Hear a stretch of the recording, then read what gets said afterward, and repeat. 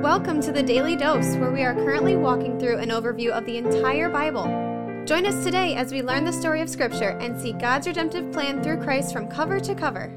Let's listen to Matt Reisetter, Director of Christian Crusaders and the Cedar Falls Bible Conference. Today we're going to be in John chapter 6, verses 41 through 59. This is the second part of Jesus' teaching on his being the bread of life. We covered the first part in our previous devotion, and you remember that the reason bread is even the topic of conversation is because just a couple days ago, Jesus multiplied loaves of bread in a miraculous way and fed thousands of people, some of them who, based on the text we covered in our previous devotion, were still following him because they were looking for another free meal. Well, all of this launched us into a lengthy discussion about Jesus being the bread of life. The topic of the manna that God gave from heaven to the Israelites in the wilderness back in Exodus has been brought up by the Jewish people he's talking with, and Jesus is clearly articulating to them that the bread he offers is a spiritual bread that leads to eternal life for those who believe in him. This is a difficult thing for some of these Jews to understand, so let's pick the conversation up in verse 41. So the Jews grumbled about him because he said, I am the bread of life that came down from heaven. They said, is not this Jesus, the son of Joseph, whose father and mother we know? How does he now say, I have come down from heaven? Jesus answered them, do not grumble among yourselves. No one can come to me unless the Father who sent me draws him, and I will raise him up in the last day. It is written in the prophets, and they will be taught by God. Everyone who has heard and learned from the Father comes to me. Not that anyone has seen the Father except he who is from God. He has seen the Father. Truly, truly, I say to you, whoever believes has eternal life. I am the bread of life. Your fathers ate the manna in the wilderness, and they died. But this is the bread that comes down from heaven so that one may eat of it and not die. I am the living bread that came down from heaven. If anyone eats of this bread, he will live forever. And the bread that I will give for the life of the world is my flesh. So in that section right here, one of the things that we hear is them questioning how Jesus, who's this son of Joseph and Mary, who they know, can be claiming to be the one who came down from heaven. This reminds me of Luke chapter 4, where Jesus was rejected in his own hometown of Nazareth.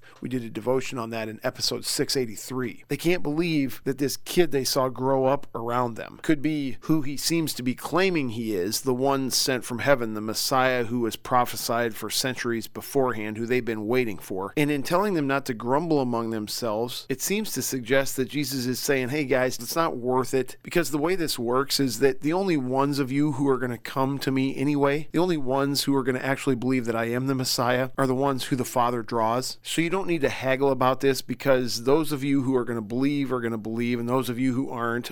And by the way, the ones who do believe are going to be first drawn by my Father to believe. This is a very important biblical teaching about the order of salvation. People who trust Jesus Christ, who receive him, who have believed in his name, that doesn't just happen of our own volition. We don't just have the wisdom or the insight to make that decision on our own and to initiate that relationship ourselves. Rather, it is the Father, by the work of the Spirit, who first draws us, who first opens our eyes and enlightens our hearts and our minds. It's God himself who even gives us the faith required to believe in Jesus. And by the way, that turns into a really lengthy and deep discussion really quickly, which we don't have time to get into today. And if you're interested in learning more about that, I'd point you back to yesterday's text in verses 37 through 39. And I didn't touch on this yesterday, but it relates to what I'm saying right now, so feel free to check that out on your own. Now, jumping back into this text, in verse 51, Jesus is making it more and more clear that I am the bread of life, and by the way, I'm going to offer up my flesh, which is the bread that I will give for the life of the world. And the Jews are having a really, really hard time with this. Verse 52, the Jews then disputed among themselves, saying, how can this man give us his flesh to eat? They're thinking, is this guy promoting cannibalism here? This is crazy. They're about to lose it. And what's interesting for us to learn is that Jesus doesn't diffuse their angst. Jesus doesn't back away from what he just said to make them feel more comfortable. He actually doubles down on what he just said in a way that is shocking to them. Listen to this. Verse 53. So Jesus said to them, truly, truly, I say to you, unless you eat the flesh of the Son of Man and drink his blood, you have no life in you. Whoever feeds on my flesh and drinks my blood has eternal life, and I will raise him up on the last day. For my flesh is true food, and my blood blood is true drink. At this point, these guys' eyes have to be as wide as saucers, and he triples down on this. Verse 56, whoever feeds on my flesh and drinks my blood abides in me, and I in him. As the living Father sent me, and I live because of the Father, so whoever feeds on me, he will also live because of me. This is the bread that came down from heaven. Not like the bread that the fathers ate and died. He's referring to manna. The Israelites in wilderness were given manna every day, and they ate it every day, but eventually those people died a physical death. He says, what I'm talking about is not like that, because, finishing this out, whoever feeds on this bread will live forever. Verse 59, Jesus said these things in the synagogue as he taught at Capernaum. Well, this is incredible, and you're going to hear in the next text that many people who heard this quit following him because it was too difficult of a saying. Of course, Jesus isn't talking about physically eating his flesh and physically drinking his blood. Actually, one view of communion or the Lord's Supper, namely the Roman Catholic view, tries to accommodate for this by suggesting that when the words of institution are said, that the bread and the wine turn into the literal body and the literal blood of Jesus. That's not what Jesus is talking about. Jesus is making a very, very strong analogy. He is intentionally being very hyperbolic to make this point clear. The only way that you will get eternal life, the only way that you will live forever, is if you eat this bread from heaven, meaning me, if you put your faith and trust in Jesus Christ. And at the same time, he knows he's saying this in a way that is abhorrent, shocking to many people in his audience. But that's not reason enough for him to shy away from making these bold, audacious claims. If you've been taught that Jesus was the type of guy who just wanted everybody to be comfortable, feel good, be affirmed in every way, it's just not the Jesus of the Bible. We see that right here. And there's more where that came from, so join us again. Thanks for tuning in, and have a great day. This is The Daily Dose, a podcast of Christian Crusaders Radio and Internet Ministry. Please subscribe on Apple, Google, or Spotify podcasts, or download the free Christian Crusaders app and share with a friend. Also, prayerfully consider supporting our ministry at ChristianCrusaders.org, where you can find our weekly 30-minute radio broadcast airing on stations around the world since 1936, and where you can listen to our Conversations podcast featuring inspiring interviews with interesting Christians.